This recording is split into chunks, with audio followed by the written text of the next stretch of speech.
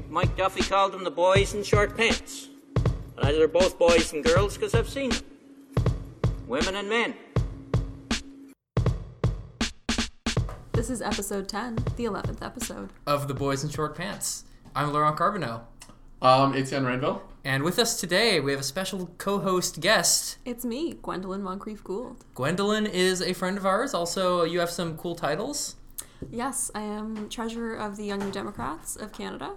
I'm a student with these two as well in the Riddell program. Right, that's all my titles. What are your political claims to fame? What's sort of your background and your experience? I think the Young New Democrats part gave it away. No, but like, how many campaigns have you worked on? Who was your commanding officer? I worked on 8. I've won 1. You've won 1. It's actually I won 0. Yeah, same, so actually. I'm at the terrible track That explains why we do this podcast and don't have jobs. Yeah. Okay, so I'm doing pretty well here. Then. Yeah, no, you're far ahead of us. Yeah. Teach us your ways. Teach us your secrets. Because you start with the orange wave, and then you never win again. I started in Toronto and Davenport with Andrew Cash, and it's all been downhill from there. Yeah. Is it because none of the other candidates have played rock music in their spare time? Maybe that's it, no other musicians that I've worked for. Well, that's foreshadowing, isn't it? Yeah. I'm nonpartisan in that That's race. true. Well, you're non-intra-partisan, I suppose. I'm just uncommitted at this point. That's fair. So, to begin for this week, we have, after that excellent opening patter, Etienne sort of gave away our itinerary today on Twitter. The secret sauce. We are now committed to the path as set forward by Etienne. So, Etienne, do you want to lead us off on what you want to talk about? I want to start with the NDP leadership race. You want to start with the NDP leadership race? So, last week, all of us here were at the debate. We were. Yes. It was, however, we had recorded earlier, or either we hadn't had our thoughts together, so we couldn't get it in last week's episode. But this week, we can talk about the first leaders debate and kind of the state of that race and how it's going so far. Etienne, do you have any thoughts?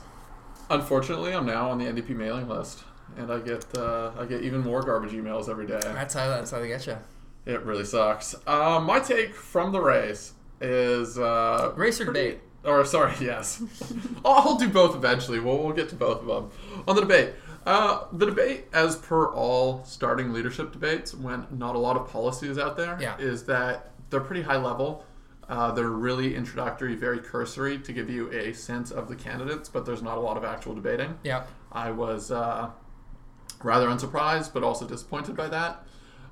Between the candidates, I have, I'd say 3 of them were strong, and then Peter Julian was less strong. Also, in interesting details, NDP after parties suck, at least insofar as the ones I went to. Didn't make it to Brixton's, but they do not compare to conservative ones where at least the drinks are covered. Yeah. What were your guys' take on the debate? Go ahead. I'll take the classic Dipper line in that I don't think it went far enough. I think, every candidate has come out with good policies right out of the gate, but I don't think that was present for any of them in the debate, and that's fair. I think Guy talked a little more about it. Yeah, Guy started us off. And to reiterate, that's Guy Caron. He's a former finance critic and MP for a Rimouski. really, really, really long writing name in eastern Quebec. Rimouski something else. Rimouski, Témiscouata, Les Neiges, something else. He's just blending words together. He's not. There's a Témiscouata in there. I don't remember. Anyway, good cheese in his writing. He had very good cheese. Yeah. I think the best parties were the night before the debate. No one invites me to those. Free cheese. It was good. But he kind of came with a little more policy, but I think he'd undersold himself before the debate. So I walked away pretty impressed. But yeah, it was. I think they know that they need to get to know people right now, and I think they're really playing to their bases as well. They're not doing outreach at this point. They're trying to define their base, too. Yeah. So one of the issues over the course of the conservative debate has been the format, where it's naturally been a little bit handicapped by having 14 people on the stage. Yeah. What was your guys' take on the NDP format? I liked it. I think it was, it incorporated bilingualism really well. It did. While letting people like Charlie Angus get by. Yeah, I mean, it was a legitimately bilingual debate. Yeah. I think it's which is more you can say about any of the conservative ones, which sort of included French as a bit of a prop. Yeah.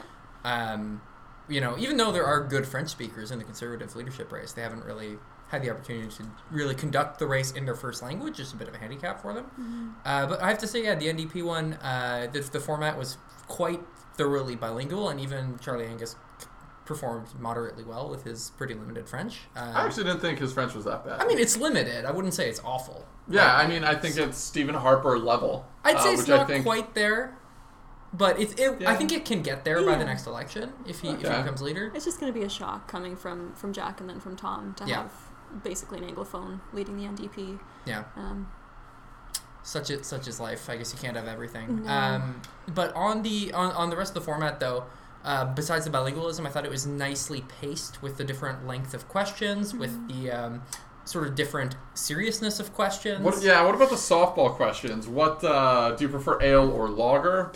Terrible binary selection of beer. That's true. What's your favorite Quebec movie? Which Michael Bay Transformers film is your favorite? I mean, the correct answer is none because they're all problematic. But do you prefer Lego or Mega Bloks? Okay, obviously Lego. This is easy stuff. Come on, again. Yeah. No, but those I think were fine. I think like the first round of them especially was like valuable and funny and sort of gave us a little more insight into their characters, which I thought was like good. The second one, I was kind of like, okay, I don't really need this, but I felt like Nikki Ashton sort of failed at a lot of those, where she came across as like trying too hard. When asked about her sport, she's like, haha, door knocking. I feel like that plays better to a room of dippers than it does to anybody else, though. It almost definitely does. Yeah. I don't think many of us actually do sports. Yeah, that's true. The room. What's this writ large? Like, NDP presenting 20% of Canadian population do not do sports. Just cannot be bothered. Voters, yes, but less than 2% are party members. So I mean, that's fair. I wasn't aware there was no athletic wing to the NDP. Oh, there definitely is. Well, Jagmeet. No? Jagmeet, yeah. Jagmeet is the athletic wing. We're missing the athlete. That's there you go. Yeah. Jagmeet would have knocked that one out of the park. Yeah, he would have been like, I like all the sports. Here are my favorite sports in order. Wrestling, MMA, golf, rugby, just basically like descending order of masculinity. There you go. It would have been good. Australian rules, football, heavy man or weightlifting competition. WWE, obviously. But yeah, no, the format, like coming back to that, was quite good. I think in terms of content, also to sort of go into that. As you mentioned, a little light, just because, like Gwen said, no one really has a lot of policy out, which is like, I know people were like really like harping on the NDP about this, but like, it's the first debate of 10. The first debate of 10 is your opening credits, right? Yes. Like, it is a title sequence. You want to give everyone an introduction to you and your sort of overarching worldview and strategic vision. I don't think it would have been good for the debate to center on, like, what tax rates we should tax, like oil at because we hate oil or whatever. Or, how soon should we make mandatory veganism a thing? That kind of thing, right? Sooner rather than later. Oh, obviously, yeah. But I mean, like, when you get into the timeline, that's when the details get tricky. But no, I think that's fine. Like, I personally think, like, if, like, I was saying about Charlie Angus to Gwendolyn and some other people after the debate, that was really good for a first debate because he basically spent the entire time selling himself and his charm rather than a sort of set of ideas, and I think that was fine for the first debate. I think if he's still doing that by the sixth debate, he's in more trouble. And sort of like, I think for like Guy Caron, he sort of started off heavier on the policy because I think that's his strategic angle, is to say, I'm the policy wonk guy. Look how like smart I am and how many cool policies I bring to the table, which is like setting out his vision and his sort of like path to victory. So I think that's fair. I wasn't as upset by the lack of specific policy details as other people. Do you think there were any clear winners or losers coming out of this debate? I don't think so. And I think I think I definitely have such a warped view of it, having been following the race so closely and, and really tracking what the MPs are saying. But yeah, I don't think I'm in a spot to judge that. I think everyone played pretty well to their bases. I don't think anyone really lost voters that they'd already gotten. So I think it was a success for them. I would say Guy Caron was probably a winner in the sense that he came in with very like no one outside Quebec really knows him, who isn't like really part of like the tight Ottawa circle in the party. So I think in that sense, I think he impressed people because his English is very good, his French is very good, obviously it's his first language, but he came away as pretty funny, pretty smart. I think he basically like left an impression on people who before had not had an impression of him. Yeah. I'd say Charlie was good in the sense that he was quite charming. As Etienne mentioned earlier, I thought Peter Julian was barely there. I was did not come away very impressed, and he was kind of set up to be one of the heavyweights of the race. So I think in that sense that was probably disappointing for him.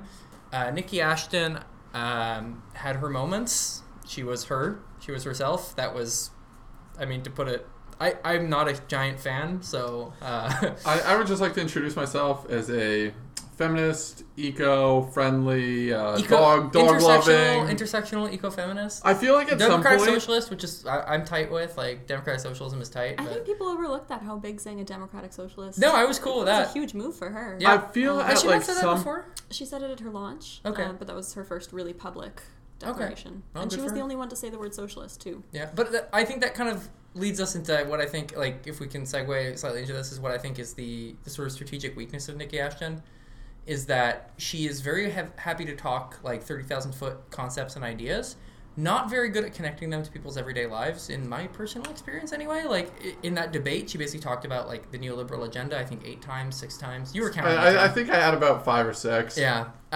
Which is, like, great. I have, like, all 3 volumes of Capital sitting on my bookshelf 6 feet away, but, like...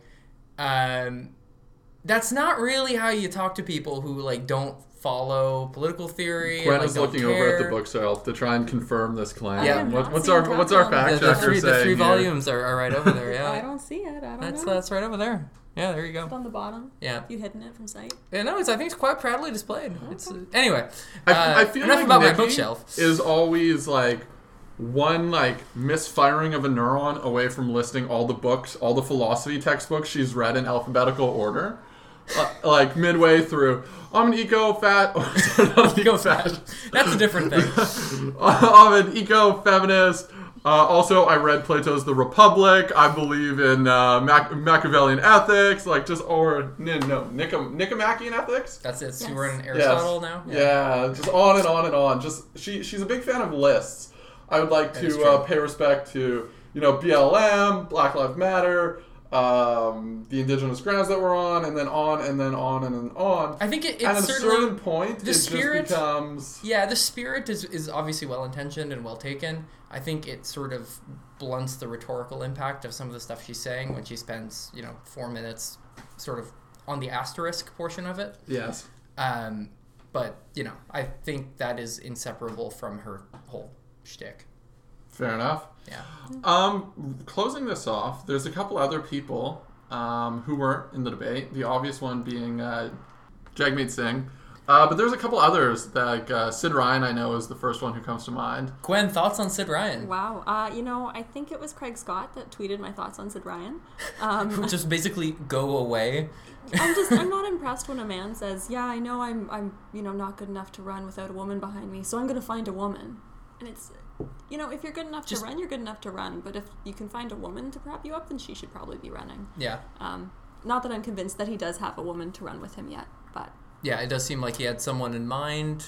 The gossip was that he had someone in mind who doesn't seem terribly interested. Yeah. Is there a hint at who this is for in the know? Can we say that? I think it's probably fine. I think the gossip is that he was thinking Ruth Ellen Brosseau. Okay. But that seems to not be happening because A, she's like quite centrist, and Sid Ryan is not, and B, he just sucks, so no one wants anything to do with him.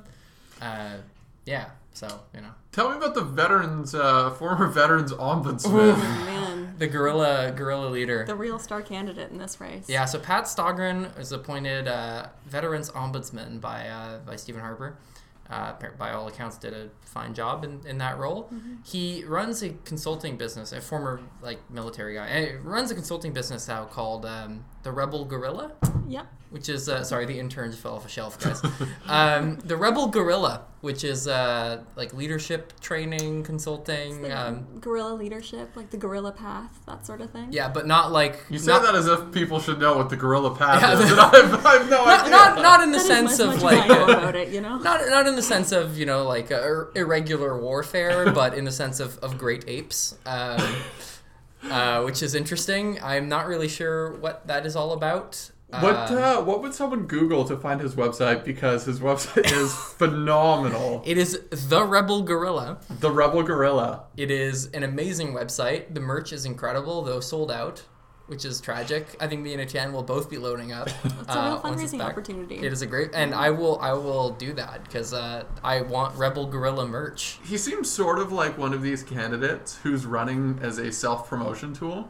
I know in one of the MP or in one of the ridings I've previously worked in, there was a candidate who effectively ran every time and used it as an opportunity to plug his herbal supplements and like paralegal business.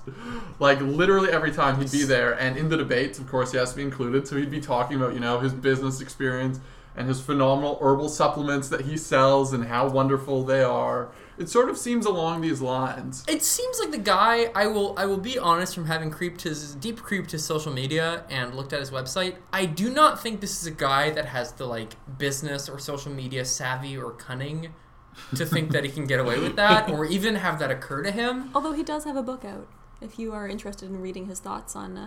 he has a very cute dog also that appears in many of his Twitter photos. Apollo is a cute dog, yeah. Apollo, very nice. I need to start following this guy on Twitter. Yeah. He goes by P, the @ symbol.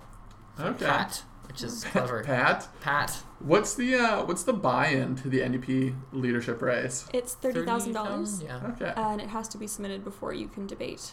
Yeah. Okay, so $30,000 as a self-promotion tool. There's worse investments, I suppose. Well, and it's not his money, right? So yeah, exactly. You can fundraise it. Yeah. Someone, as Margaret Thatcher said, someone else's money, something along those lines, which is also how investment capital works. So the problem with socialism is you run out of spending other people's money. That's also the problem with Uber, for instance. But anyway, so the joke there is that they're wildly unprofitable and rely on venture capital to basically keep the lights on. I mean, that's every tech firm. Yes, exactly. That's what I'm saying. It's not really a problem unique to socialism at all. It's the structure. It's the nature of investment when you're unprofitable. Anyway, moving on from basic economic problems. And then there was a good story in the Globe and Mail about another candidate. Forgive me for not knowing the details of this one.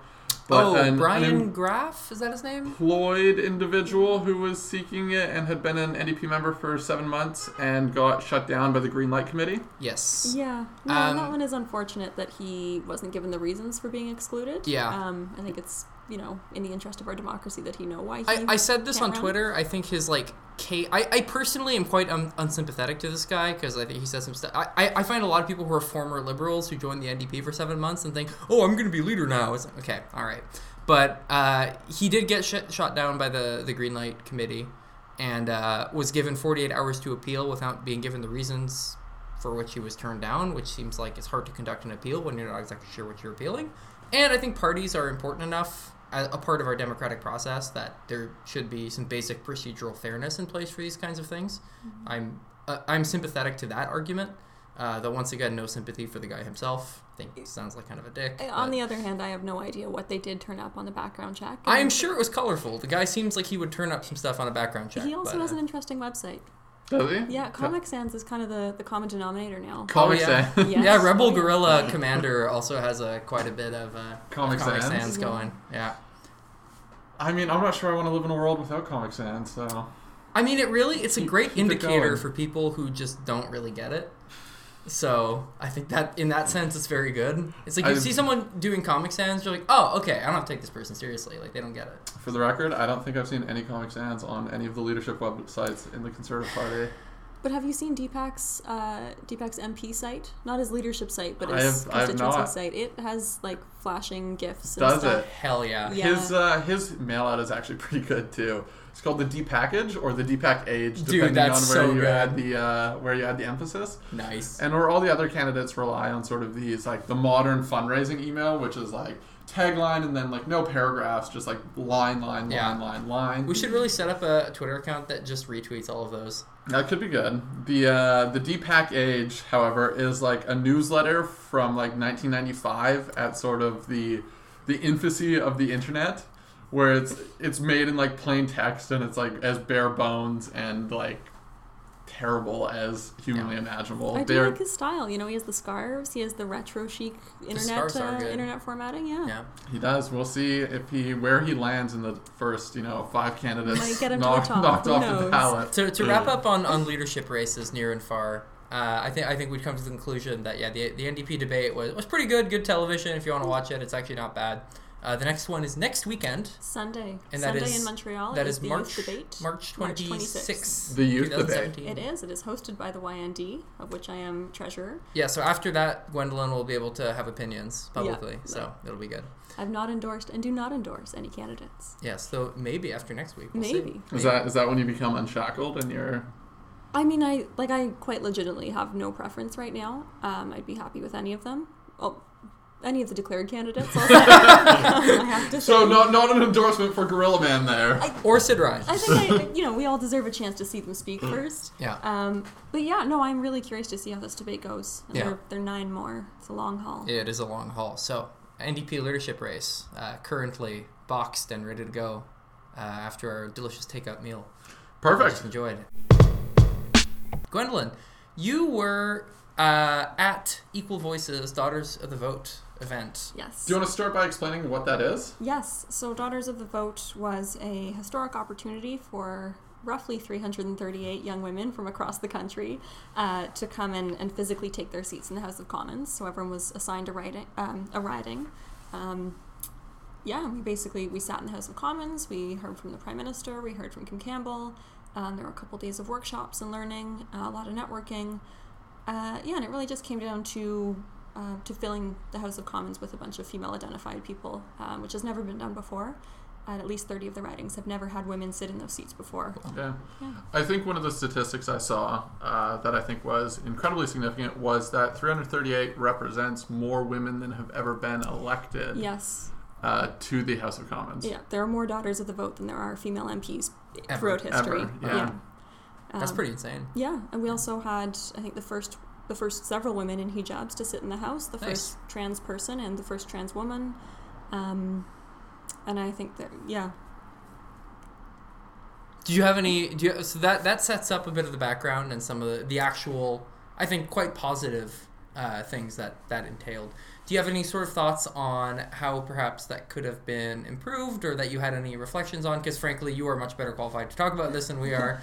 And, while I think we both probably have opinions, we'll sort of give you the floor. Well, I'm happy to hear the outsider perspective too. But yeah, no, it was a fantastic opportunity to meet all those other young women and other delegates. And that sort of hints at the problems with it, that it was assumed that everyone was female and female identified.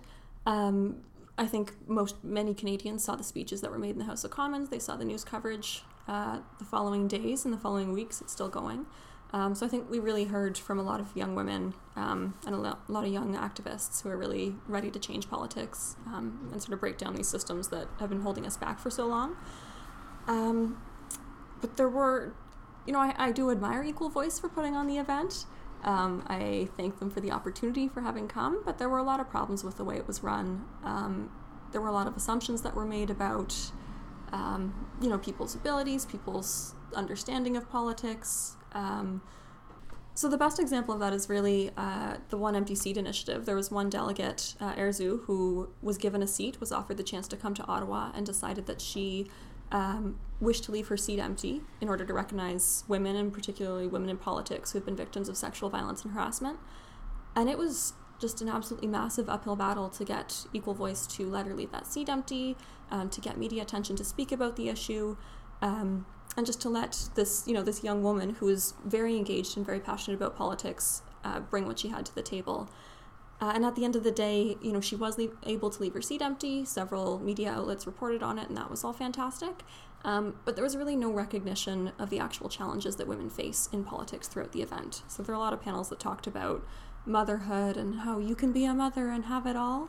And no one ever sat us down and said, you will be harassed, you will be assaulted, you can't have it all, you can't be a full-time mom. I mean, I can see why they would, not want to do that, because it is, an immense downer. It is, but it was, it was 4 days of really positive, you can do it, look how far you've come. And then we had a bunch of, the Prime Minister came and spoke. And then we had Sophie Gregoire Trudeau come and speak about... Did she have Justin Trudeau's hand? She did. She did actually speak about how, she's so proud to be raising a feminist son, and men are really important in her life. What type of feminist do you think Justin Trudeau is?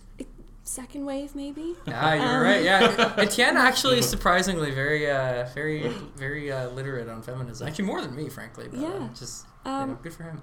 Yeah, so it was just, and then she also went off about, how we're all mothers even if we don't have children, and she referenced wombs at some point. So it was just a very cis white feminist view of, of course you're going to be a mother, but you can make a space for politics, which is just, I don't think that's which what is kind of it's the equal voice ideology, though, in a sense. It is, and I was thinking about it, and maybe it's just the age gap, that these are the women running Equal Voice are women who were never given sort of the freedom to think, I don't need to be a mother. I can do what I want. I can be single for my whole life. And, of course, my impression was that none of them were queer. They were all straight, cis, overwhelmingly white women. So I think, there was a real generational gap there. And kudos to them for bringing in a large number of queer and racialized and Indigenous delegates as well. Yeah. So my pushback on that, in slight defense of Equal Voice, although I have no vested interest in this, is it perhaps that there's sort of a lack of that population in sort of established senior positions from sort of this generational time? I think that probably is true. On the other hand, I don't want to speak for Gwen here, but I think that probably there is a certain amount of that. But on the other hand, you can find people if you're looking for them. Yeah, you can definitely find people. I mean, Cabinet is 50% female, so it's not as though we're missing. But it's 50% these figureheads. White, cisgendered, like. It is female and. Yeah, I mean, to me, the big black mark is that they recognize the need to bring in a large number of queer delegates, and it was, 20% of the women were Indigenous, which is beyond what the Canadian population is. Yeah. So they knew that was the right thing to do, but then they didn't think, how can we make sure these women are actually safe and comfortable and address what they really believe and what they want to know. Yeah. Well, and there wasn't, I guess, a looking in the mirror and thinking perhaps our sort of leadership structure needs to sort of reflect that too. Yes, yeah. And so they do have board elections coming up. We're hoping to get some younger, more diverse folks on that board. But yeah, I think, you always need to be very self-critical when you're doing any sort of social justice work or advocacy work. And I think that was really lacking on their part. Yeah, that seems fair. Yeah. Etienne, next item on the agenda. Jason Kenney? The snack pack? King of the snack pack? No. I mean, Jason Kenney is on the agenda, but just finishing off on Gwendolyn's comments there, I'm very tempted to bring up the to the left incident. Ooh. that moan really... okay, let's give it a minute. Really belies. But I think it is an important thing to note, and I think it's something that made a lot of social media traction. And got some media, but sort of none of the cover pages of the Globe or any of these, but sort of made the second string of media, which is of course like us, for instance, or among other major outlets covered it. The Toronto Star had a couple of good pieces on it. Rex Murphy wrote a piece on it. I rolled my eyes quite heavily there. Sorry for the benefit of listeners. I do enjoy Rex Murphy. I really don't. I grew up listening to Cross Country Checkup. I am an adamant Rex Murphy fan. Talk about Nikki Ashton and her being sort of I don't know what the proper term to use here is. Called out, I guess. I was gonna say called out for cultural appropriation by BLM Vancouver, which is Black Lives Matter, for using a social media graphic that stated "to the left," which is a Beyonce lyric. Yes. I know next to nothing about music, but apparently it has to do with the song Irreplaceable. Indeed. There have been a lot of takes on this. I don't know that I have all that much to add to the conversation. I feel like Rex Murphy, among others, have really represented my perspective on this. Do you guys have any takes on it as to how the NDP walks the line between sort of the social justice side of it, as well as sort of appealing to more mainstream, and sort of where the balance is? I was not super enthused with Nikki Ashton taking down the post. I thought it was, first of all, I think if you don't think that you did anything wrong, you shouldn't capitulate to whatever person telling you that, because I think even a lot of people would say, no, they don't think that this is cultural appropriation, and then make quite good points in the but section of that argument. which I think I'm often sympathetic to, and I think the NDP could do a much better job at reaching out to people of color and racialized people. And like, it is a very white party, and Nikki Ashton is a very white person. Because who else quotes Beyonce lyrics as part of a political campaign? That is unbelievably white. I don't think what she did was cultural appropriation. I think that there is a certain part of her shtick that adopts a lot of vocabulary from heavily racialized social movements that I think she identifies with. So to some degree, I don't know how you separate that out. I find the notion of cultural appropriation in general to be quite hard to unpack, in that, you know, who decides what is and isn't cultural appropriation? Like, when are you culturally appropriating? When are you not? Who gets to pick whether you are or aren't? And there are like the yoga thing, I think, is a really good example. Some people say yoga is cultural appropriation. The University of the University of Ottawa. I think, does the fact that the Indian government deliberately promoted yoga abroad, does that complicate things? Like, I don't know. I really think that it's a very, very, very difficult concept to nail down. So I have, you know, issues with it on a purely like philosophical basis. My 10-second take of it is that Beyonce is someone commercial, with right? Well, not that she's commercial, but which she is. But she's someone with a large enough platform that if she wants to, in fact, a substantially larger platform than Nikki Ashton, so that if she wants to defend the use of her lyrics, she has that capacity.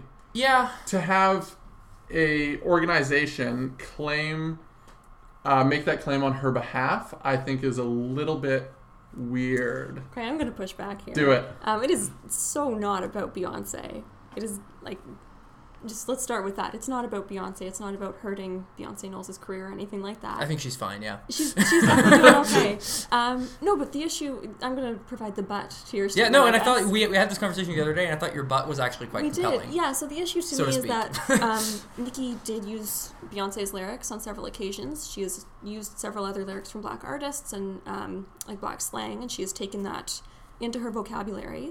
I will say, you know, we're a group of 3 white people sitting around the table, so we're not, you know, I've seen a lot of commentary. Speaking from lived experiences. Yeah, I've seen a lot of excellent commentary from racialized. There was actually a very good piece in Throne of Star that I thought was like quite sympathetic, quite even-handed. Yeah, so I'll actually put that in the show notes because it was really good. Yeah, but I think the issue here is that Black Lives Matter reached out and said, we feel hurt by what you're doing. We feel that you are stealing what we have produced, what we have come up with.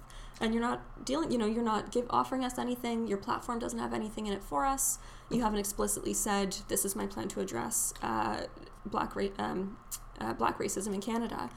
So I think it is on Nikki, if not to say, of course, I'm entirely wrong, then to say, I see that you're hurt and I'm going to take down what's hurting you so we can have an honest conversation about what happened. But I think the honest conversation part of that is really important, and I feel like to some degree there was a bit of just like knee-jerk, like, okay, but like, if something productive comes of this, I will be very happy. And I think it's how I really come down on it. I mean, I know the coverage was all, oh, they said she's racist, oh, she took it down, did she give in? But if you actually go back and read the tweets, which is how they were interacting at first, Black Lives Matter Vancouver, it was pretty low-key, and they were honestly reaching out, and she did take it down and apologize, and they thanked her for that and pointed out some more steps she could take. And I hope that they have taken it behind the scenes. They're having an open conversation about what she can do to support them. My take on this, Etienne take number 3, is quite a bit different. I think, to your point, she hasn't released any policy or anything along these lines, as we've noted already earlier. Is that to some degree, no policy has really been taken on many issues, if hardly any, at this point, because the race is so much in its infancy. But there's very much the question. This is sort of of course, this is going to come as somewhat ridiculous to the audience coming from me, but infamous but taking a group from Vancouver trying to speak on the behalf of, you know, members of the racialized community as well as Beyonce, and making... To be perfectly clear, Black Lives Matter Vancouver, I do not believe was trying to speak for Beyonce. But it is. Are they? It is. It's advocating to protect the cultural product of Beyonce or another artist. So it's saying we are going to try and keep this within our sphere, saying you are not entitled to use this because you haven't hit the bar. So that's where I think it's sort of bizarre. Because when you talk about tokenism in these issues, often one of the first things that comes up in these conversations is, say there's the token racialized minority in the group, and you'll say, hey, what's your opinion on, Jewish issues or black issues or indigenous issues? And they say something, and the common response is, I don't feel properly placed to speak on behalf of, my entire community or my entire cultural group or things along these lines. So I always think there's sort of an interesting tension when groups form that then purport to do this and purport to defend the interests of other members within their groups, especially without the explicit endorsement of the members they're defending. It's a bit of a constitutive problem, and I touched on this earlier. This is why I'm happy that hopefully a good conversation about racial issues will come of this within the NDP leadership race. However, like I said, I am just kind of philosophically skeptical about cultural appropriation because of the sort of constitutive issues and the representational issues of who gets to decide what is and isn't cultural appropriation. Yeah, so I think Black Lives Matter doesn't claim to speak for literally every black person in Canada. I don't think they do. No, but they do. So when they say, this hurt us, we don't think that you have earned the right to use our words, we don't think that you respect us enough to be saying this, I think everyone can acknowledge that they're speaking from their own experience and from their own organizing capacity as a successful group within Canada. Yeah. And I think Nikki knows that as well, right? So we don't look at the government of Canada and say, oh, how dare you claim to speak for all Canadians. They've taken it upon themselves to represent us, as Black Lives Matter Vancouver has, to represent, the black community in Vancouver. But, once again, I think there is far of it for me to stick up for the authority of the state here, but at least formally democratic government and a Twitter account with 750 followers is a bit of an order of magnitude and difference. Speaking for a recording artist centered in the United States, protecting the cultural property of a song that was written by was it Norwegian men or something along these lines? I also don't think it was the Beyonce thing, because their point was not you used Beyonce's lyrics. It was we've identified all these different instances where you've used many different types. Yeah, and I didn't find that in the chain as far as I read. That I think is a more fair point. I think if it was just that in isolation, it would have been a little weird. I think you're right that she does actually use a lot of sort of lingo. Do you have examples of this? She'll say she says woke a lot. And you say woke a lot. I do say woke a lot, so apologies for anyone I've offended or hurt. The last similar post she'd made about her campaign had just been the words boy bye, which is also an appropriation. Boy bye? Yeah. What's that it's even another mean? Beyonce song. Oh. Yeah. Anyway, I don't do music. That's 7 more minutes than we needed. No, actually, that was a good conversation. I'm glad we did that. That was actually, I think, well handled given the thorniness of that particular issue. Jason Kenney. Okay, so yesterday, the Snack Pack King. No one knows that nickname anymore. You're gonna have to explain it. So Jason Kenney was running for the leadership of the PC Party of Alberta, PC Association of Alberta, rather. That's what's the PC Association. Okay. PC, now you know. Which is, of course, one of Alberta's 2 conservative parties, though some people would disagree, like Etienne. The Liberal Party of Alberta. That's actually broadly fair. And they've been government for the last 40 years, minus the last 2, when the NDP 40, took office. It's more than that. I think it's 43 to 45. 40-ish years when the NDP won Accuracy, an election. Laurent. Yeah, Accuracy. that's true. It's important. Won an election 2 years ago and has been government since. Of course, a Unite the Right effort has been a big component, the component of his campaign. So now there will sort of be a standoff with the other Conservative Party, the real Conservative parties, Alberta, or as Etienne would say, the Wild Rose Party. So Etienne, do you have any thoughts? As the token Conservative in the room, and I'm including. Are you speaking for all Conservatives? I am, and I'm including Hugo the intern in that. Yeah, Hugo's a Libertarian, for the record. So Jason Kenney winning, a lot of the sort of PC Party stalwarts, as this process ramped up. There was a big effort to shut him out by any means necessary. Big effort. They basically tried to rig the race against him. Yeah. And they underestimated how much Jason Kenney is a literal force of nature when it comes to politics. Well, especially conservative movement politics. Yeah. I don't think there's anyone in Canada who comes close to matching him in terms of politics. Yeah. Which is weird, because he is a charisma-less guy. I disagree with that. He's actually incredibly well articulated, and he's probably one of the best communicators in Canadian. Long outreach effort to different minority communities, literally across Canada. Yeah, the curry in a hurry phenomenon. Which is, the nickname... Minister of Multiculturalism. Yeah, the nickname he got was because he spent years literally going from event to event, meeting everyone in these communities that had never been spoken to by the government before, had never met a minister of the Crown, never met a conservative, or a conservative, doing not indigenous, but ethnic media in these communities, being in the local Chinese Association's paper, the Persian Association, and I saw on Twitter that after having won the leadership, today or yesterday, he was at a Nowruz dinner with the Persian community. Yeah, like the man does outreach. No, yeah, he is absolutely relentless, and he spent most of his past months on an outreach tour across Alberta in a blue Dodge Ram, and he absolutely obliterated all the PC candidates. It was not even close. Yeah. It was 75% on the first ballot.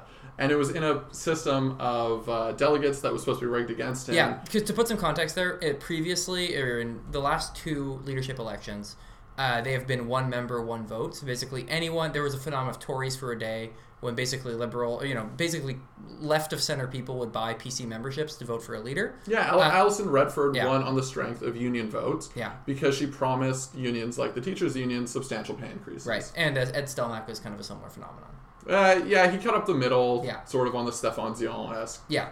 But there were like people to the right of him. Yeah. Substantially. Yeah, Ed Stelmach also made promises to the teachers' union and got them all to vote. So this is I think the first time a like real right winger has won the leadership, and especially because Ralph Klein was seen as the liberal in the race in the 90s when he ran. Once upon a time. Yeah, he proved them wrong, but but this has been the first time an avowed right of center person has won the PC leadership since Getty, maybe.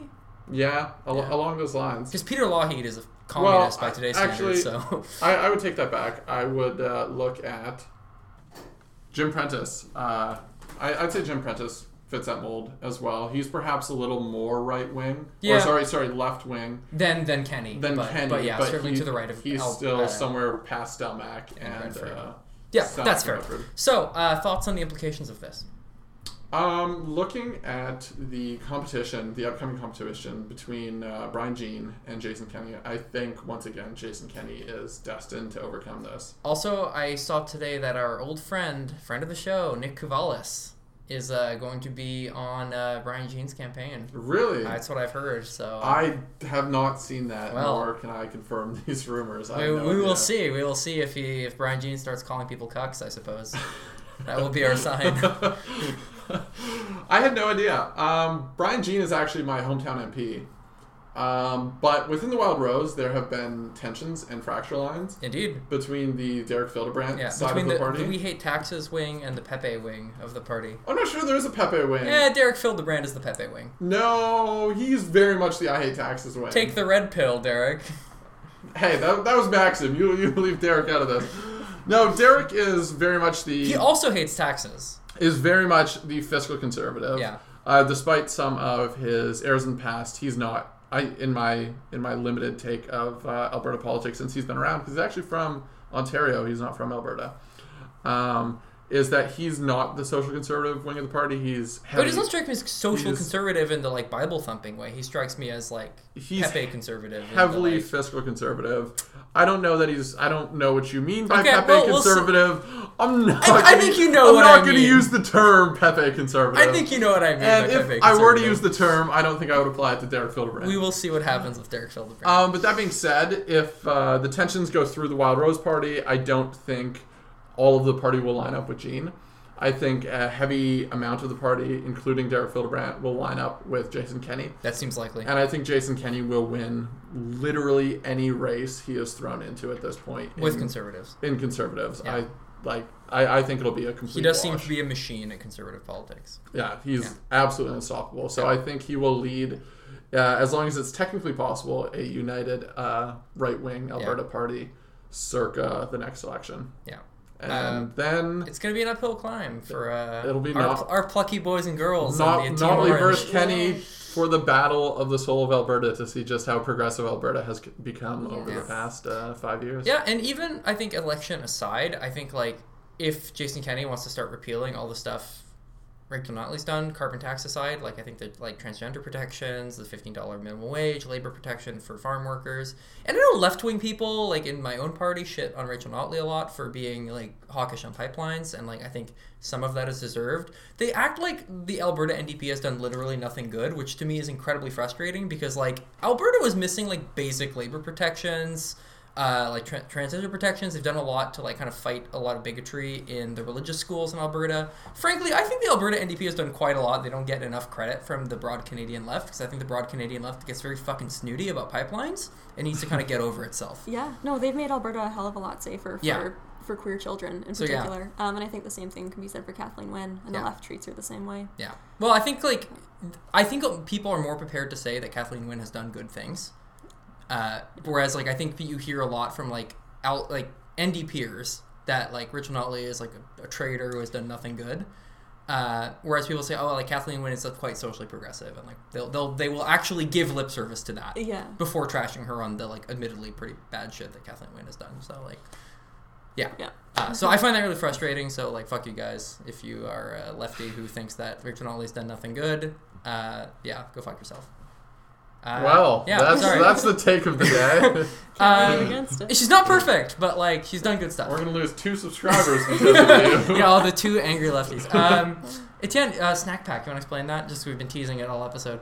Oh, see, I was too young to really, really appreciate the etymology of this.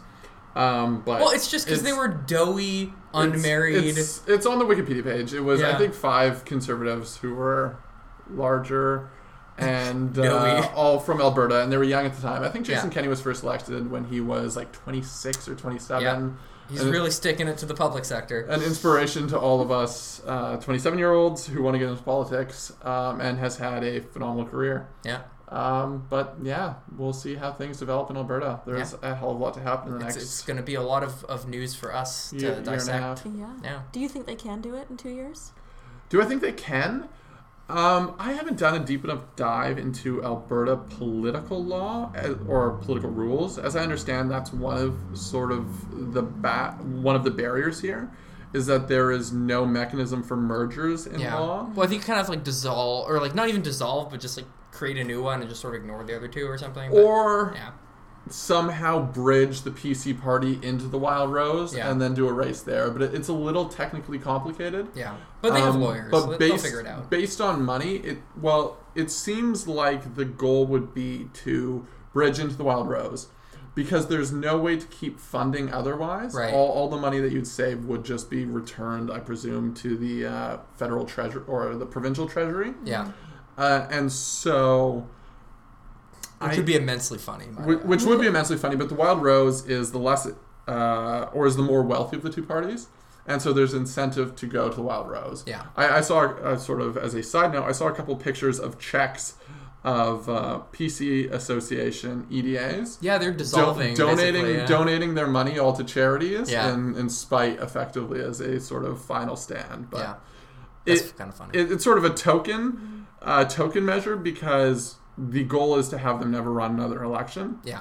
And so that money would either return to the government or be donated. It's not really a big sort of sticking it to Kenney, because Kenney wants to jump on the Wild Rose and then use their resourcing. So what can you do? Yeah. So anything else on the agenda today? Yeah, the last one on the agenda. How are we doing for time? We've got a few more minutes to slip it in here. All right. Is parliamentary reform. We teased this last episode, so we're running out of time, but I feel like we should talk about this. We'll keep it brief. The Liberal government has released a white paper on parliamentary reform, including a bunch of different measures, such as electronic voting, Friday sittings, eliminating Friday sittings. Eliminating Friday sittings, Prime Minister's question period. Yeah. That they're all pitching, and sort of the idea of a white paper is to sort of put these things in the window, have them debated and discussed, see what public reaction is, and then you take it and try and push forward with the more popular of the reforms. Yeah. So there have been some pushback on this from some journalists, such as Katie O'Malley, and some others, who, as well as, I think, both opposition parties. What was the NDP's take on parliamentary reform? They were particularly mad about limiting opposition opportunities to bring forward legislation. I can see why that would be a sticking Oddly point for enough, opposition parties. They almost want to do some work. So the thing to keep in mind as you read over this, I think efficiency is mentioned a couple of times, or things approximating efficiency. Balancing efficiency and opposition's right to be heard is a phrase that comes up quite a bit. Yeah. So a lot of the power of opposition parties in Parliament comes through measures of obstruction. Yeah. Filibusters being the most obvious one, but a whole bunch of parliament procedural games and procedural tricks. And so anything that indicates efficiency generally diminishes the power of the opposition. Yeah. And so getting opposition support on a lot of these will be very difficult. There's some other measures in here, such as electronic voting, that are more towards the history of the institution, like having members literally stand and vote in a cumbersome process that takes about half an hour, as opposed to sort of a Who Wants to Be a Millionaire style, like pull the audience, be done in 20 seconds. Mm-hmm. And so it's sort of a mixed bag, but personally, none of the ones I've read am I very much in favor of.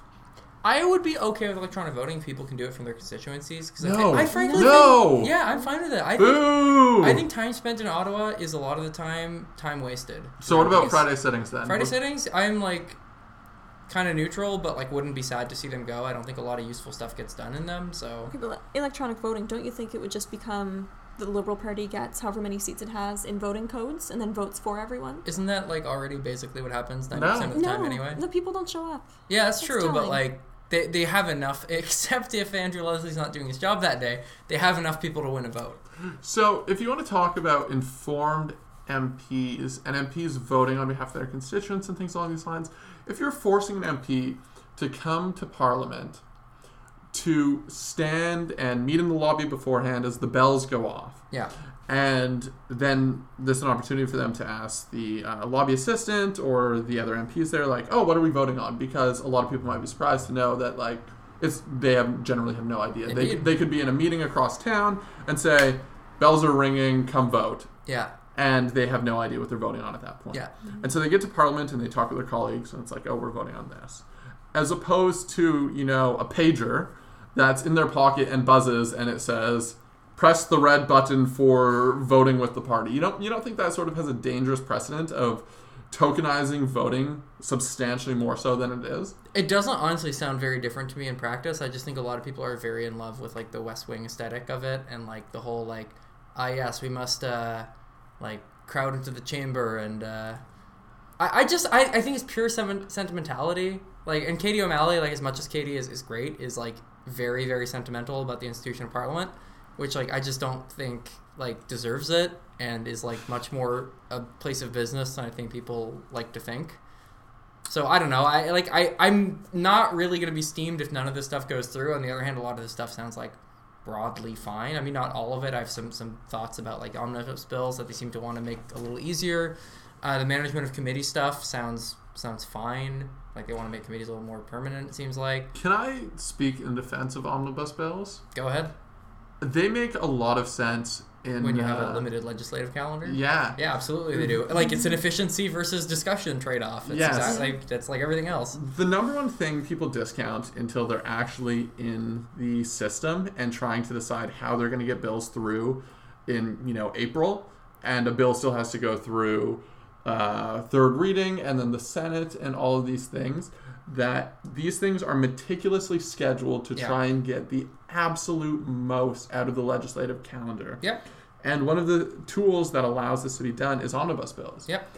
If you break up omnibus bills, like obviously you can abuse omnibus bills, but the existence of them in theory is incredibly useful. Sure. If you want to do a minor amendment to this act, but you don't want to take up, 20 hours of parliamentary time putting through a small amendment to one act that needs to be done. Yeah. Omnibus bills make a lot of sense. That makes a ton of sense to me. I don't have a problem with the idea of omnibus bills. It's just that they are often abused, which is like just elect less shitty governments. I think is the only real like. Only we what knew type how. of less shitty government would you guys honestly, advocate? like, I would say, NDP government, but like, I'm sure an NDP government would do the exact same thing. So like, I'm not really like. It's just like it's the nature of our parliamentary system that governments are going to try to get away with what they can get away with, and oppositions are going to try and hinder them however they can. One of the other ones mentioned here is time allocation, yeah. which actually falls along those lines. Yes. Because the Liberal governments, of course, were very big critics of time allocation under the Conservatives, because the Conservatives used time allocation a record number of times. Yeah. As I understand it, one of the reasons Conservatives used time allocation so much was because of the NDP being the opposition party. Yeah. That debate continues until speakers are not put up anymore. They should have gone to an NDP convention just to see what we have to put up with. And the NDP opposition was much less keen to schedule with the government how many speakers they'd put up and things along those lines. Yep. Which drags out the calendar. Well, that sounds so familiar. I feel like I've seen this before. This part was organized. Yeah, exactly. Which means you don't get legislation passed in time. And so time allocation was a tool to say there will be a maximum of 2 more hours of debate, at which point a vote will commence. Yeah. And so time allocation was used to, quote-unquote, shut down debate or closure or any of these other terms in order to keep the calendar moving. Yeah. It has the less desirable effect of closing debate. But at the same time... Well, parliamentary debate is not the most edifying thing in the world. That's what I would encourage everyone who thinks that, parliamentary debate is sacrosanct, it must be respected. I would encourage you to just go watch CPAC for a day and get back to me about that. When there are sort of forma speeches being handed out by staffers in the back rooms of all parties saying, go out there and read this is your debate time. Yeah. It's not really... no one's mind has changed. It doesn't, like... It matters to some degree. I think the committee stuff is actually the most important part, where there actually are opposition critiques that make their way into a final law. Mm-hmm. That's most likely to happen in committee. Yes. It's not going to happen at, like, third reading. No. It's just not. So, I don't know. I think people have a very romantic view of what Parliament does sometimes, and even our media does, and even our parliamentary reporters do, who should know better. There have been some good debates, though. Like, every now and again, particularly on issues of conscience. Yeah, no, it's not to say there's no value to it. But that is where the actual debates occur. Yeah. Assisted dying, if anyone watched CPAC for assisted dying, I think a lot of the press gallery made this comment, but... the debate on that was very genuine, very open, very, what you'd expect of parliamentary debate. When you're debating amendments to the Air Travel Act or something along these lines, a lot of the debate is token. Yeah. And so methods like closure and time allocation, I think, make a lot of sense. Yep. No, absolutely. To concur with Jan, it's not that I think like parliamentary debate is valueless. I just think that its value is probably somewhat overrated on most matters. Outside of committee. Committee is pretty good. Yes, I'd agree with that. Actually, if you live in Ottawa, you can go watch a committee anytime you like. Like, you just go, you tell them, I'm here for a committee. Like, obviously have one picked out beforehand. You have to know which committee. Pick one, and, like, check the timing, and that is publicly available information. But it is actually a pretty edifying experience. Like, they're pretty well-informed people. The witnesses are usually quite high quality, and like the questions are good. It is worth your time if you live in Ottawa or if you're visiting Ottawa. They're all online as well. You don't have to be here. Even better. Oh yeah. Thank you, Gwen. Parleview is your source for watching committee. Yeah, it is super good. The perk of being in the room is that if you're lucky, you can sneak away to the MP's food table and like grab those coveted watermelon slices. Yeah, although the parliamentary aides they will frown at you. Will try and shoo you away. They will and frown. There's little metal signs that say for MPs only, but a lot of people ignore those. Dress like a staffer or like a stakeholder, like bring a little like binder or something, and no one will hassle you. It's amazing. Just look really angry. Yeah, like look very focused, very very grim. It's good. Anyway, I think that'll wrap us up for today. Yeah, Gwen, you want to take us out? Gwen has literally never listened to an episode of this show. I admit I didn't do my research. Yeah, no, that's good. That's good. Hence my silence on Alberta and parliamentary reform. Yeah, not your bailiwick. Fair enough. Not really. Where are you from? You're from Ontario? I'm from Toronto, but I spent 4 years in Halifax. Yeah. Okay. So I went the other way. Team spent 4 years in the Maritimes. Boo. Well, thanks so much for bearing with us this week, folks. And next week we'll be back with some more hot, delicious content. Stewed until tender. Oh, the one thing I'll add is I think CBC Pollcast has about 15 reviews on iTunes. We're hoping to beat them. Oh, hell yeah. We can do that easily. I think it would be very nice for the first time in my life to beat CBC at something related to media production. Yeah, guys, like he's an Albertan. He hates the CBC. Just give him his life's wish. Come on, guys. So I think it'd be really great if you went on iTunes and rate and review the show. Yeah, once again. And also, you can follow us on Twitter, at Laurenti Carr. Gwen's going to do both of these things as soon as she leaves. Yeah. I have already followed all of you. Okay. There we go. And Etienne, you are? Don't even bother. Just follow the podcast Twitter account. At Short Pants Pod. And Gwen, you are? At Gwendolyn_MG. Sweet. Thanks, everyone. Have a great week. Cheers. Cheers.